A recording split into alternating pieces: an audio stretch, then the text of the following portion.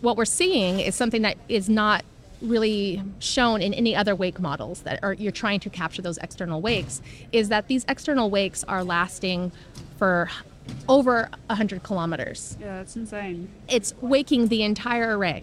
Just the southern array is waking the entire collection of arrays.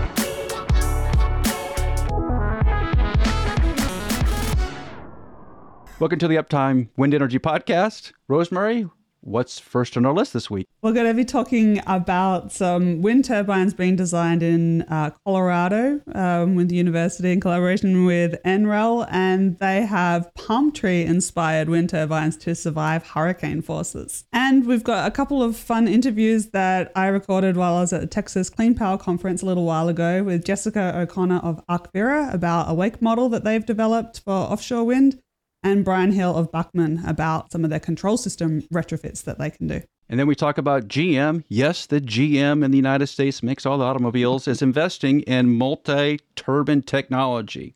Interesting development. We're also going to talk about a consortium of energy producers in the United States that are putting together $6 billion to invest into someone to make them solar panels here. All right, Rosemary, palm tree wind turbines. I know this is going to go right to your design engineering instincts. So the Colorado University, Boulder, which is a beautiful place. Got to get it right. It's a very beautiful place. It's a great campus, by the way. They're doing some research there with NREL in the United States where they're looking at basically backward wind turbines. What I mean backward wind turbines is the blades are in the back and the cells in the front. And instead of having 3 blades, they are using 2 blades. And the rationale behind this is it, in theory, makes them more hurricane resistant, tolerant to big wind gusts. Now, I don't understand that part of it, but and Rosemary, this is where you can help us a little bit. Mm-hmm. So the blades are supposedly lighter. They can be more flexible because there's less chance they're going to run into the tower. Yes. In the reverse situation. Okay. But that's the claim to fame is that with the 2-bladed system, with them pointing backwards, the wind turbine pointing backwards, that they could handle much higher wind speeds, and then it would make them possible for places like Louisiana, Alabama, and the Gulf of Mexico, and on the Atlantic, kind of North Carolina, South Carolina, Florida regions where there's some really strong winds during hurricane season. But they've been working on this for about 6 years. And they call it the segmented ultralight morphing rotor, a 2-bladed downwind rotor, that evidently has some really good performance. But Rosemary, is this something new? Is this something that we've already done in the past, or is this some new technology? What is happening here? There's probably some new structural design methods or analysis. That part is probably new, but downwind rotors, definitely not new. 2-bladed wind turbines, definitely not new. This is usually my answer to everything, like nothing's new. So in the 90s, no one really knew what kind of wind turbine we would end up with, and people tried like everything. And plenty of people tried downwind rotors and 2-bladed wind turbines.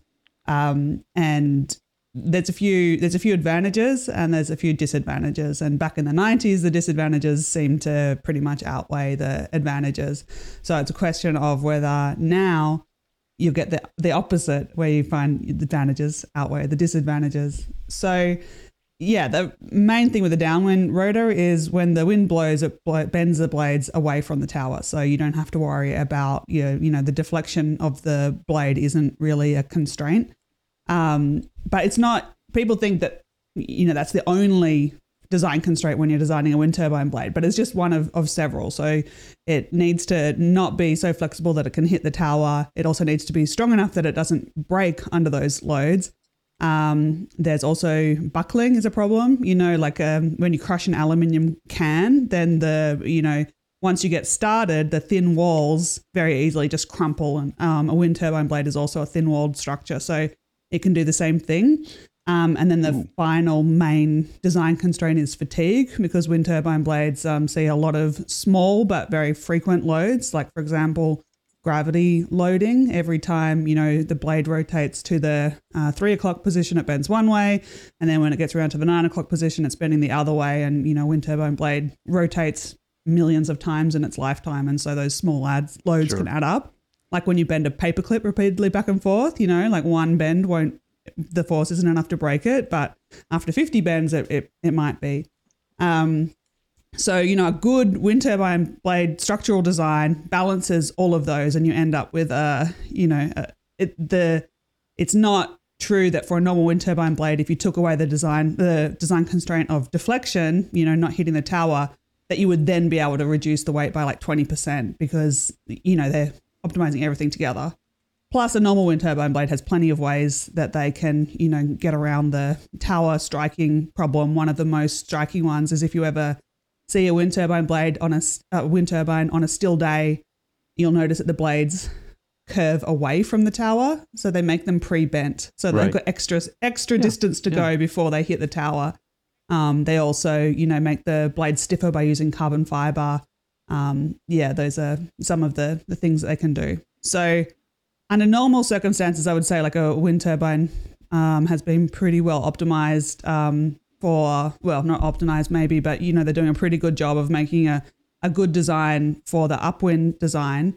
But maybe under this hurricane condition where there is such a big difference between the extreme loads and the regular loads, maybe then it makes sense. But there are disadvantages as well from the downwind design. And the main one is that every time it passes the tower, so in the 6 o'clock position of the blade, it's suddenly in a shadow. It doesn't see any wind, so it can snap back. And so I mentioned that fatigue loading is a problem for wind turbine blades. So, you're adding in this huge extra fatigue load where the blade violently often bends every time it passes the tower. So that's the main downside. Also, I'll just add one more thing. A flexible blade has to be stiff enough to actually do what it needs to aerodynamically do. If it bends so much out of the wind that it's, can't act like a wing and it's not going to make any power. Yeah, you're defeating the purpose. So it'll be interesting to see if it makes sense for this hurricane condition. But Joel, having lived down in Houston, we're going to need some type of high wind resistant wind turbines in the Gulf of Mexico, right? Yeah, absolutely. I mean, you looked at last year, over the last few years, you can see the presence of hurricanes getting greater and greater and greater in the Gulf. This year, the NOAA has a forecast of 65% more activity possible in the Gulf and hurricane activity in general in the United States. So you're talking 3 to 6 possible major hurricanes, right? And that's going to be a non-starter in the Gulf unless we can figure something else out to combat the weather that's happening. As we talk about on the podcast here, the extreme weather and climate change is going to continue to increase these events as it goes forward. So, I mean, I know I saw, I think it was Mingyang out of China just released a typhoon class wind turbine to kind of combat the same thing. So, it's good that that NREL's working on this and some of the universities are working on it, and hopefully we see something into production that we can trust in a hurricane here. Interesting soon. That you mentioned Mingyang because they're one of the companies who have actually manufactured downwind rotors with 2 blades on them in the past, and I'm not sure why they moved away from it, but there are quite a few manufacturers who have made megawatt scale wind turbines in either or both of the 2 blade or downwind. So it'll be interesting to see if Mingyang are reviving their downwind 2 blade concept. I couldn't find a lot of information on it last time I was researching it, but yeah, I think it's definitely a matter of just finding the right place for the technology. And if we in the 90s when people were mostly looking into this, in the early 2000s, it was much more about finding the really good, easy wind sites to develop. And now I think, we're trying to put wind turbines everywhere. And so, somewhere that has hurricanes on occasion would be, a place that normal wind turbine design just might not suit. So can you afford to be not as efficient in hurricane-prone areas with the design, just so you can tolerate the once or twice or 3 times a year massive winds? Is that the compromise then? Yeah, and I think it would be like structurally efficient would be the trade-off. You should be able to make it as aerodynamically efficient. or very, very close. But you're probably going to need definitely to pay more attention to your design. A really flexible structure, a structure that's supposed to deflect a lot is hard. I mean, that's one of the problems with just regular wind turbine blades deflect, 10% of their length, and that's massive for, any structural engineers that aren't working with wind turbine blades. They'll be shocked to find out that that's how much these things are moving, and that's just, what you expect. And you see that all the time when people take a technology from, say, the aero industry and try and put it in a wind turbine blade. It's like, oh yeah, but these things move. This is not a rigid structure that you're installing your product into. So yeah, it's a challenge. I think maybe it's worth it. I think it's just a matter of time before we see the effect of what a hurricane can do to the current technology. Because if you look at the Gulf Coast in Texas, just inland in Corpus Christi, South Padre, all along Mustang Island, there's turbines that are within a mile of the beach. Ooh. So it's just like, we had last summer, there was a bunch of hurricanes that came into St. Charles, Louisiana in the last 2 years. They have just gotten pounded. I feel really bad for those people. But if some of those hurricanes turn west down the coast, there's a whole bunch of wind farms right in line with what could be catastrophic damage from a hurricane, just waiting till one hits there. Wow. Well, we've seen the effect of tornadoes on wind turbines where the blades just look like they have wilted. And you see those pictures pop up on Facebook and all the social media sites pretty frequently.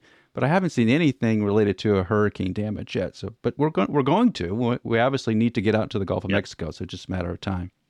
Okay, we're going to do a quick commercial break. And when we come back, there's a couple of interviews that I recorded recently in Texas at the Clean Power Conference. We've got Jessica O'Connor of Arcvera, and she tells us about a wake model that they have applied to some of the new offshore wind sites in New York. Very interesting results that they have there. And also Brian Hill of Bachman, who do control systems for wind turbines, and they have some interesting technologies that are available, especially for retrofitting old wind turbines. Ping Monitor is a continuous blade monitoring system which allows wind farm operators to stay ahead of maintenance. Wind techs can often hear damaged blades from the ground, but they can't continuously monitor all the turbines. They also can't calculate how bad the damage is or how fast it's propagating based on sound, but Ping can. Ping's acoustic system is being used on over 600 turbines worldwide. It allows operators to discover damage before it gets expensive and prioritize maintenance needs across their fleet, and it pays for itself the first time it identifies serious damage or saves you from doing an unnecessary visual inspection. Stop flying blind out there. Get Ping's ears on your turbines. Learn more at pingmonitor.co. We are recording live from the exhibition floor at Clean Power 22 in San Antonio, Texas. So anyway, I have here Jessica O'Connor from Arcvera Renewables. Can you tell me a bit about what you guys are doing? Sure. So Arcvera really is on two sides of the analysis where the resource meets the machine. And this is in wind, solar, and in battery storage. So on one side, we have atmospheric scientists, and they're doing the wind resource assessment from prospecting all the way through financeable energy yields, uncertainty analyses. This includes a lot of different kinds of wake modeling. We do our own kind of mesoscale modeling in various kinds of resolutions. And we do operational analyses and repower analyses. And then we also have an engineering team. So the engineering team, which I'm primarily on, does a lot of the technical due diligence and then technology diagnostics. So this would be RCAs, root cause analyses, end of warranty inspections, loads analyses. Putting those strain gauges on and everything. And but we also do power performance testing. So that is actually a really neat part of our business because it connects our WERA analyses to our engineering capabilities. So really it is where the resource meets the machine, or the wind meets the wind turbine. Yeah, okay. So the reason why your booth caught my eye, I walked past and you have this really cool wake simulation. Yeah. I think it's of some of those recently auctioned offshore wind sites, right? Is in New York, Right. Is that right? Yeah, the New York bite. Yeah, and so they had like 3 or 4 different parcels of ocean surface, I guess you'd call it. You can't Lease call it a areas. land. Yeah. near each other, and that have, they've just been, people have purchased the right through auction to develop a project there. $4.37 billion. Yeah, so that's something we've talked a fair bit about on the podcast, because that's great. It was crazy, the amount of money that's going to change hands there. And so you've done this cool wake simulation where you have one, I think there's a really prevailing wind direction in the, what is it, kind of like from the southwest? From the southwest, yeah. And so there's one wind farm going to be there, and then there's 2, 3 in the wake of that, and you've done some modeling that shows there's like going to be a significant effect on the downwind wind farms. So that's right. Can you tell me about that model? Sure. So for background, we first used this model to test operational wind farms onshore to see this wind farm has just been built. This wind farm has been built for a long time, but they are waking each other, and there is a significant amount of energy loss because of it. And the model that we're using, which is WRF WFP, so weather research forecasting with wind turbine parameterization. Okay, you Americans really love acronyms. I know. When I lived here, I had to really learn to speak like the language of acronyms. And in offshore wind, there's even more acronyms, so it's like speaking an alien language. Yeah. So with WRF, it's a mesoscale model, and it is all of the physics within the atmosphere, or most of the physics within the atmosphere, in a kind of CFD, computational fluid dynamics domain. And this is all of the atmospheric boundary layer. And what we're doing is using reanalysis data to represent the spatial wind resource. For the WFP, wind farm parameterization, we're putting in momentum sinks. So these are actuator disks within the model. Now, I'm just an engineer, so I'm speaking to that as well as I can. I don't speak atmospheric scientist, but as far as I understand, they're putting actuator disks within the model to represent the wind turbines. So this is a momentum sink. Mm-hmm. So as the wind is hitting the momentum sink, energy is taken out of the wind. So we run the model twice, one for ambient conditions and one with the momentum sinks in the turbine positions. And what you saw, which is a very beautiful, colorful array of colors, is the delta between those two models. And the New York bite really caught our attention because, well, first of all of the money that was spent for those lease areas is tremendous and a little bit daunting. But also, they're so close to each other, and they're so large, and they are all lined up in the prevailing wind direction.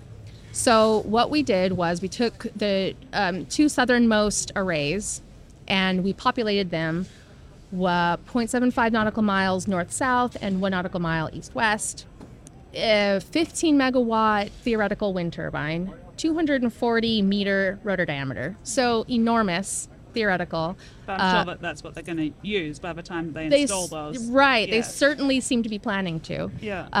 They want to use the largest and the greatest.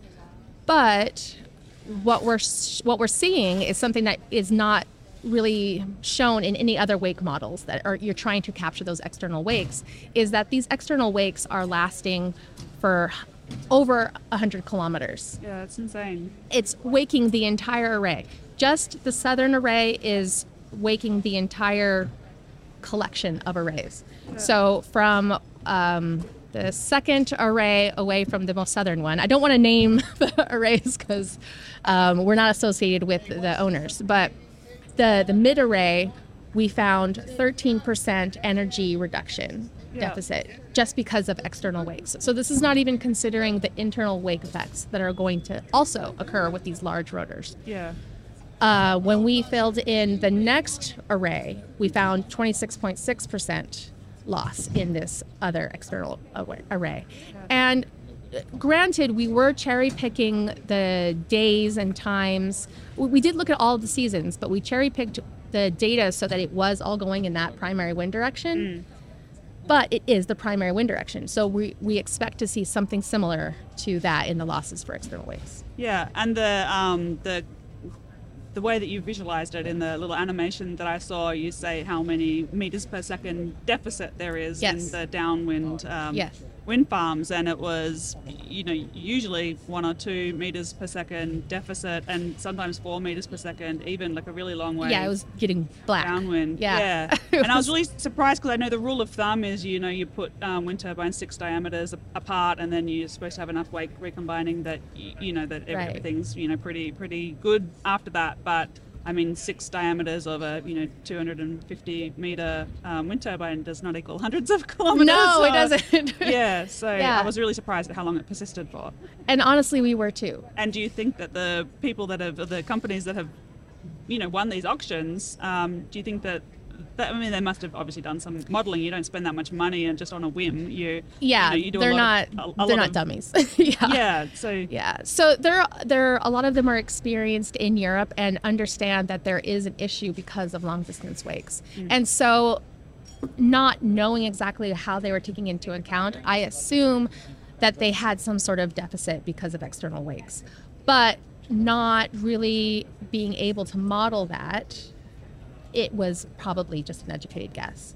And so what we're able to do, and what we showed at IPF a few weeks ago, was something that they hadn't seen before. And there was a lot of concern. And of course, we want to validate and we want to have the discussion looking at operating offshore wind projects, get their operational data.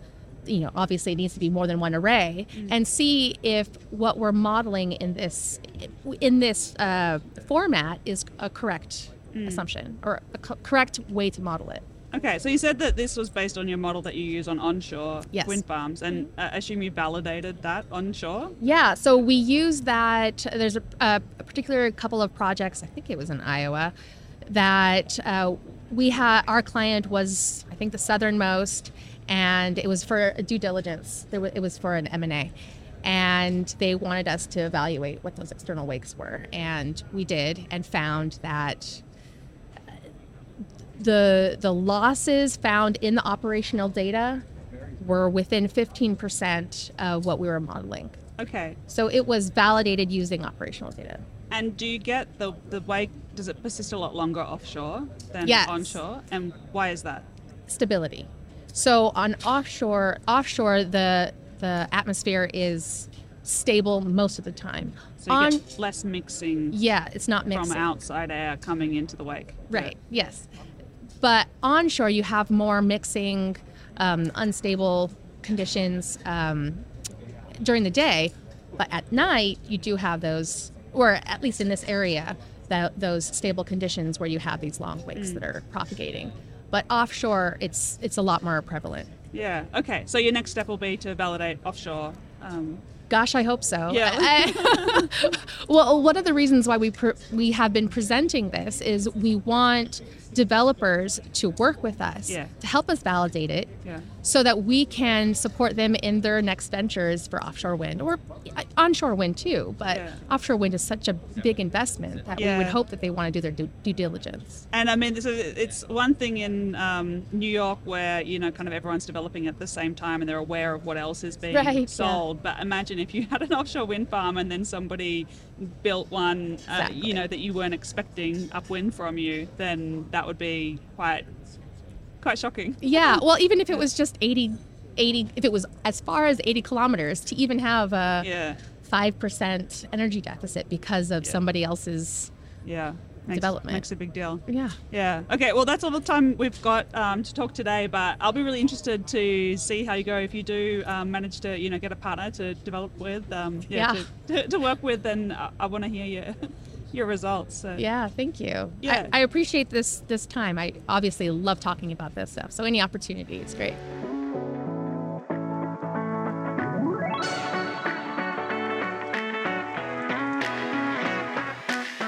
I have with me here today Brian Hill. He's from Bachmann, and Brian, can you tell us what is Bachmann doing? What's your history?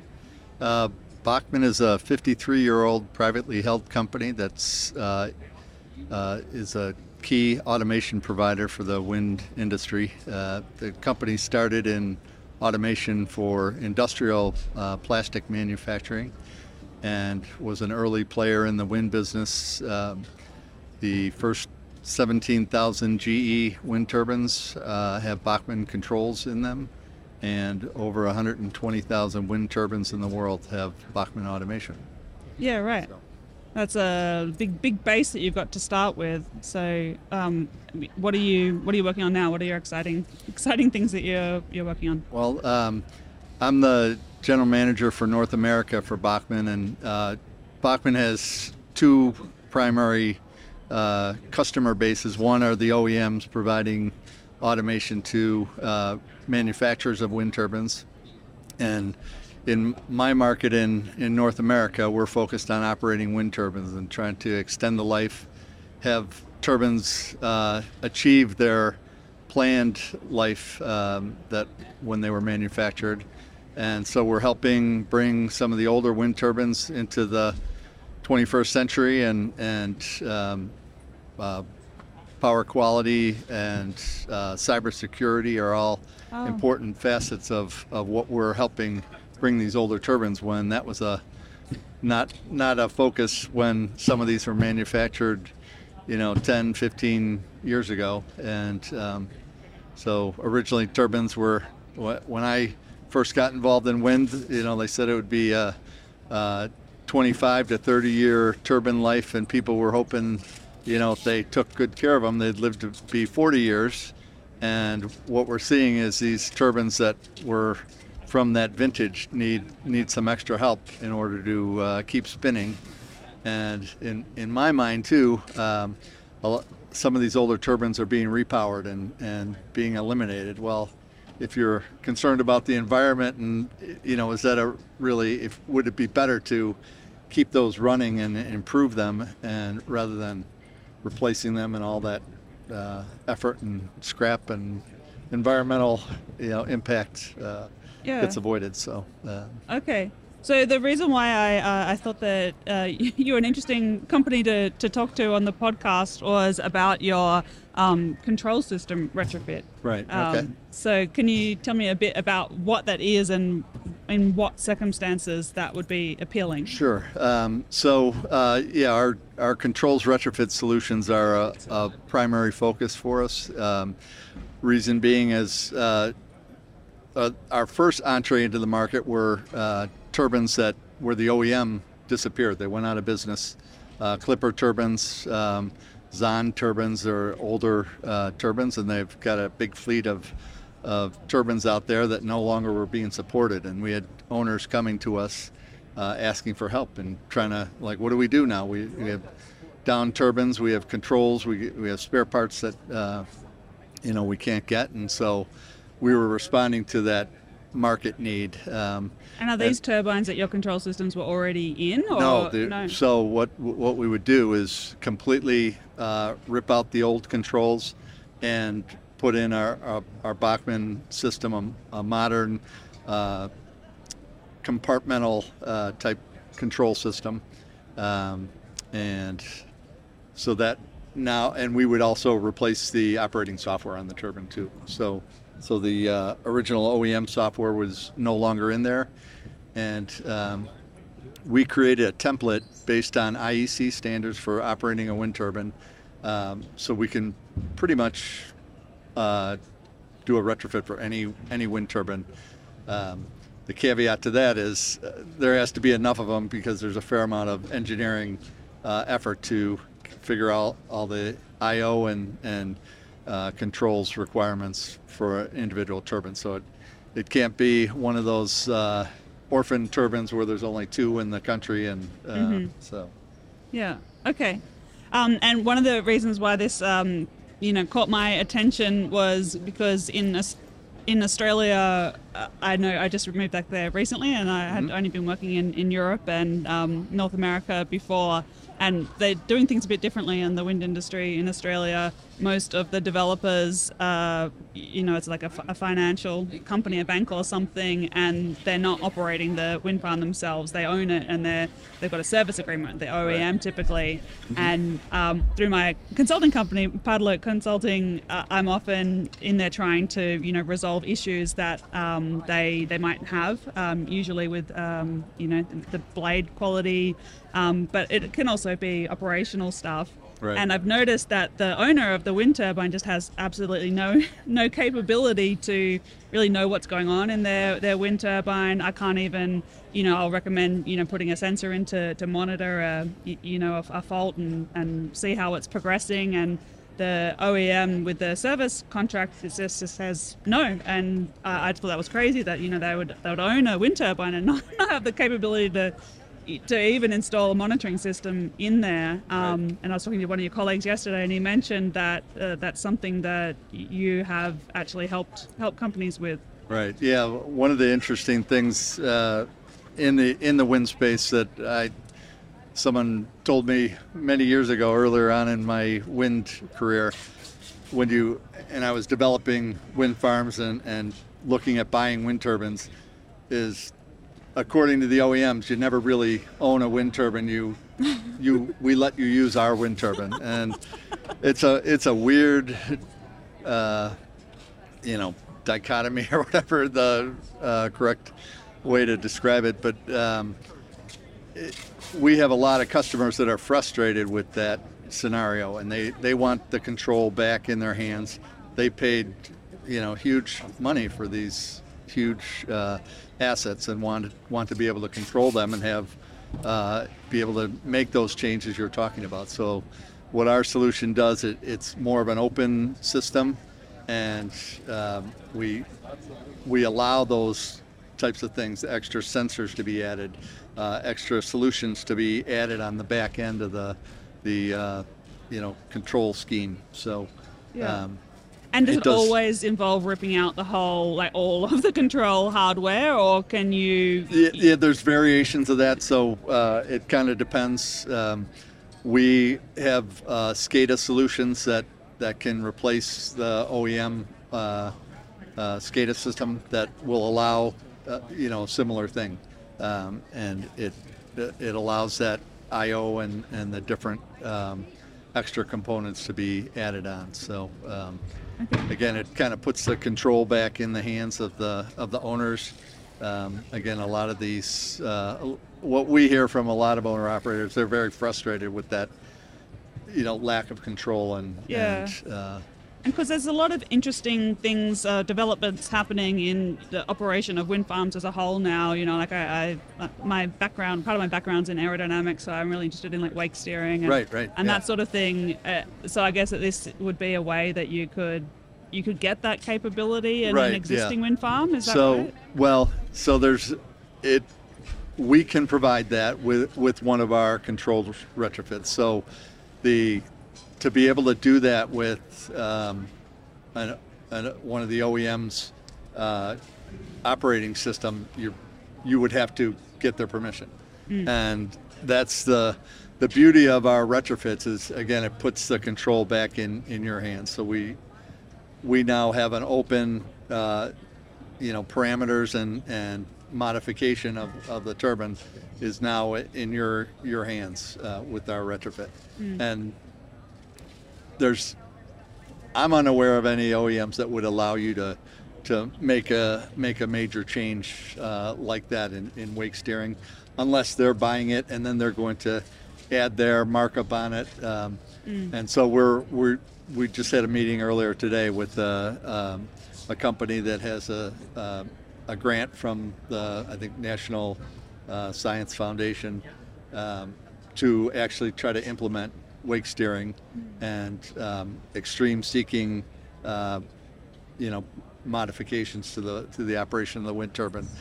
And they were asking, do you think there's any way, we could do this with a turbine that's not one of the OEM, standard operating systems? And I can't think of any, and that's so we're going to be talking to them about testing out their algorithms on one of the turbines that we're retrofitting. Okay. It sounds like it's a big investment, right? You're not gonna change your whole control system just to do small tweaks. I guess this is for major problems they want to solve. Well, so that one of the ones that we've retrofitted are Mitsubishi 1000A turbines, and not trying to cast shade on any of the OEMs. They're one that Mitsubishi has more or less pulled out of the U.S. market. Customers are complaining about support and lead time on getting replacement parts, and so they're looking at turbines down. So all of a sudden, these modifications are, kind of pay for themselves because you're talking about availability of turbines and I guess if you're more efficient operation. Months of downtime, and that's is very exactly expensive. what we're talking, and high cost for replacement of the these older control modules. Yeah. So that's where some of the economies come in, and then the opportunity to more efficiently run the turbine, having the access to those wake steering and improvements. What we try to do with our retrofits are improve the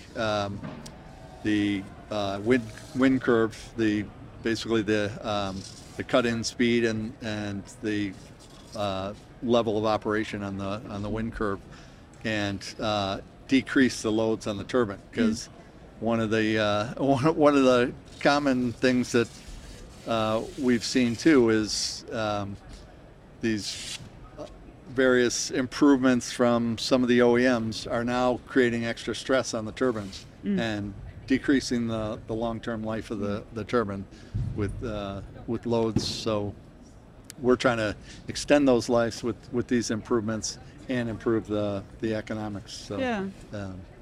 Okay, well, I think that's all we've got time to talk about today, but it's really interesting. I wasn't aware that it was possible to replace the whole control system. Right, so definitely, where you've got wind turbine owners in a bit of a desperate situation, it looks like there is something they can do about it. There's light at the end of the tunnel. Yeah. Okay, well, thanks so much for coming in and talking with us today. Thank you. I appreciate you taking the time. Lightning may be a force majeure, but lightning damage isn't. Actually, it's very predictable and very preventable. Strike Tape is a lightning protection system upgrade for wind turbines made by WeatherGuard. It dramatically improves the effectiveness of the factory LPS, so you can stop worrying about lightning damage to your blades. Visit weatherguardwind.com to learn more, read a case study, and schedule a call. WeatherGuard is proud to be engineer-owned and operated in the USA. So the largest U.S. manufacturer of automobiles in the United States, General Motors, is now investing into wind, shockingly, because it doesn't seem like something they're ready to do yet. But GM also has a venture part of their business, and the GM Venture Group has invested in a $10 million round with wind catching systems. And if everybody remembers seeing the wind catching system, it's that large grid of wind turbines on basically a bunch of steel rails. It's about as tall as the Eiffel Tower. And there's multiple wind turbines installed on this sort of vertical grid. And they got other investors in it too. They have Ferd, North Energy, and Hafun. And they're trying to commercialize this massive wall of wind turbines by 2027. And GM's chief sustainability officer, Kristen Siemens, said, as GM continues to move forward towards an all-electric future, it's critical that we simultaneously drive the transition of the grid to low-carbon energy sources. So what GM is essentially saying is we're going to be building electric cars. We need to make more electricity. We'll invest in some electricity generating ventures. This is a little bit unique. And I wonder if this is not the last time we're going to see something like this. Or guys, do we think more companies outside of the normal wind energy spectrum are going to be investing and putting some money where their mouths are? I think yes. And I know think so. Based on the companies that get in touch with my consulting company, Pilot Consulting, we do due diligence into renewable energy technologies, and this is one that I get inquiries about a lot. So I do see a lot of people. I mean, there's a lot of money that wants to go into clean tech. And they don't, they might have big engineering team in house, but they don't have the, the like industry specific knowledge to be able to say, this company we're thinking of investing in, do their claims stack up? Is it accurate? Are they representing their competitors accurately? Is this thing they claim is a huge innovation? Is it really the, claims that they're making about improved efficiency, reduced cost? Are they plausible? And so I'm definitely seeing a lot of companies maybe in related industries that want to get into renewables, and I think that's great because we do need more investment in these technologies, especially big bold ones like wind catching. Maybe not wind catching specifically, but companies that are trying to do things differently. I think there's a big place for that. And I don't think big innovations in wind energy are going to come from, the major manufacturers making incremental changes. Well, one of the concepts here from their some of their press releases is GM is actually going to lend some project management expertise to them as well. So they're actually getting into the development process with them, whereas some of the other larger monies coming into renewable energies are in the form of PPAs and some other things that will, of course, spur the industry along. But GM is actually saying, we want to go and be partners with these guys. We want to help them out. We want to lend some of our project management expertise to further this technology. And I think that's fantastic. Yeah, is it really helpful, though? I mean, my first instinct is, I'm not sure I want that.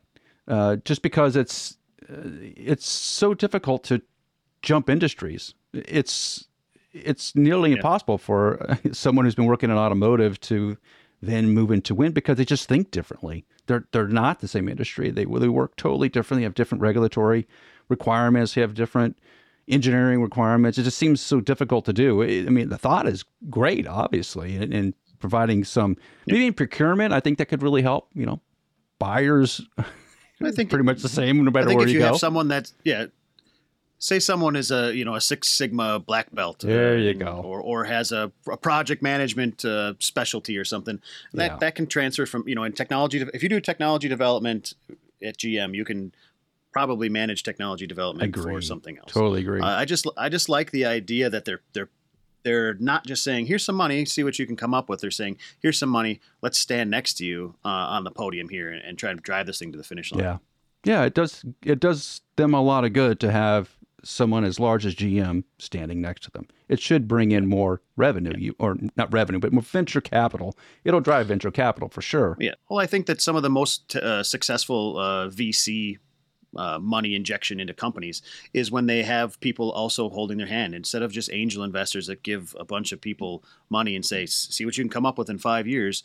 When you look at these different groups, like say like Chevron Technology Ventures and stuff, a lot of times they'll help them along and lend some expertise and whatever through the process. And those are the ones that you see to be a little bit more successful, I guess, in my mind. So we're interesting development on the solar front. And I know we don't talk about solar all the time, but I thought this was a new novel piece in the solar industry where a number of companies are creating a consortium to support a domestic solar manufacturing effort. So there's several companies, AES, Clearway Energy Group, Cypress Creek Renewables, and D.E. Shaw Renewable Investments are creating a consortium to purchase somewhere between 6 and 7 gigawatts of crystalline silicon solar modules annually. So that's a decent number of solar panels. And it's called the U.S. Solar Buyer Consortium. And the whole intent is to support domestic solar chain expansion and to drive the American solar industry. And they've, as part of this start of this process, so they've launched an RFP, a request for proposal, to find qualified manufacturers in the states who can form a longer-term partnership. So they want to take some of the smaller solar manufacturers, because there are no real large solar manufacturers in the U.S., and they want to see if they can expand capacity and create a local American solar manufacturing base. That is really unique, and because we don't have a lot of solar manufacturing in the United States. recent numbers from 2020 said there was about 230,000 people involved in the solar industry from start to finish, from making solar panels to installing them on homes and buildings. But roughly 13% of those were actually in the manufacturing sector. So about 30,000 jobs were in actual solar panel manufacturing at some stage, which is relatively small, right? Tesla has, 3 times that number of employees easily making cars? So this is a different way of thinking about the problem. And it's basically taking it out of the federal government and state government's hands and putting it into private industry. Now, my question is to both of you is, does this same sort of event or consortium form in the wind industry? Because there really are not big long-term players in the U.S. in terms of wind OEMs. GE, which was based in the United States, they moved their headquarters to Paris, France. So Vestas, Nordex, GE, Suzlon, what are the other ones? All the Chinese manufacturers, they're not in the States. They're not based in the States. We really don't have a long-term U.S. wind manufacturer. Does this happen on the wind front? I mean, I think the offshore push could drive some of that. And some of the reason being is a lot of those components are so large that they need to be built quayside. So it kind of kickstarts the idea of a little bit more local manufacturing or U.S.-based manufacturing. The idea to me, though, is, I hope. I really do hope, because to me this is like last week we talked about the DPA Act, the Defense Production Act from Biden, putting $545 million into renewable energy and whatnot. The solar group putting together it's a private industry equivalent, basically, but 10 times the investment. Yes. Right. So if the private industry can come up with 10 times the investment for solar, man, what a great thing for wind. We do have some here. We do build some blades in the United States, but quite a bit of that is right across the border in Mexico, and I know there is some blade manufacturing for some of the East Coast wind going on up in Canada. Right. But I do know there's a couple little things kicking off on the East Coast to jumpstart it. But I'd have to push it over to Rosemary. What do you think about the United States coming up with $6 billion to inject into the wind manufacturing? It's interesting, because we don't have manufacturing of a lot of stuff in Australia. And we used to have, there was a Vestas factory here, and it closed because the investment environment was so dire. That was in early 2000s, I think, that happened. So I have been interested the whole time that I was working at LM Wind Power. I was, every time I would go around to the different factories, I'd be like, so why is there a factory here? And what is it what conditions do you need to get a factory? And so one of the ones I spent a lot of time at was Gas Bay in Canada. Actually, I think that's probably my favorite factory I went to. It's so beautiful there and really, really nice. People. And that was a local guy who had, left the area to go to university and, just really wanted to get some manufacturing in his area. It's an area that is, mostly defined by seasonal work otherwise. And so, they really wanted the jobs. And so he pushed and lobbied government and that sort of thing. And generally the conditions that you need is one, like some sort of like big nearby demand to service. And two, the government does, often the local government does sweeten the deal. They'll give the land, make the land available for the factory for free, or, something else along those lines. And I think, something that's in the favor of local manufacturing everywhere is that wind turbines are getting huge, like really, really huge. Shipping, supply chains and logistics have been problematic for everything. Yeah. I think that there's a lot of headaches to be solved by manufacturing locally. I think that's going to help a lot. And a bit of government support, especially like you build a wind turbine factory, you don't want to use it for a year and then close it down, so you want that certainty that you're still going to be making a product that people want in 5 years, maybe, 10 years would be nice. I think that those conditions combined is what's needed. That's going to do it for this week's Uptime Wind Energy podcast. Thanks for listening, and make sure to follow Rosemary's YouTube channel where there's always great new content. And we'll see you here next week on the Uptime Wind Energy podcast.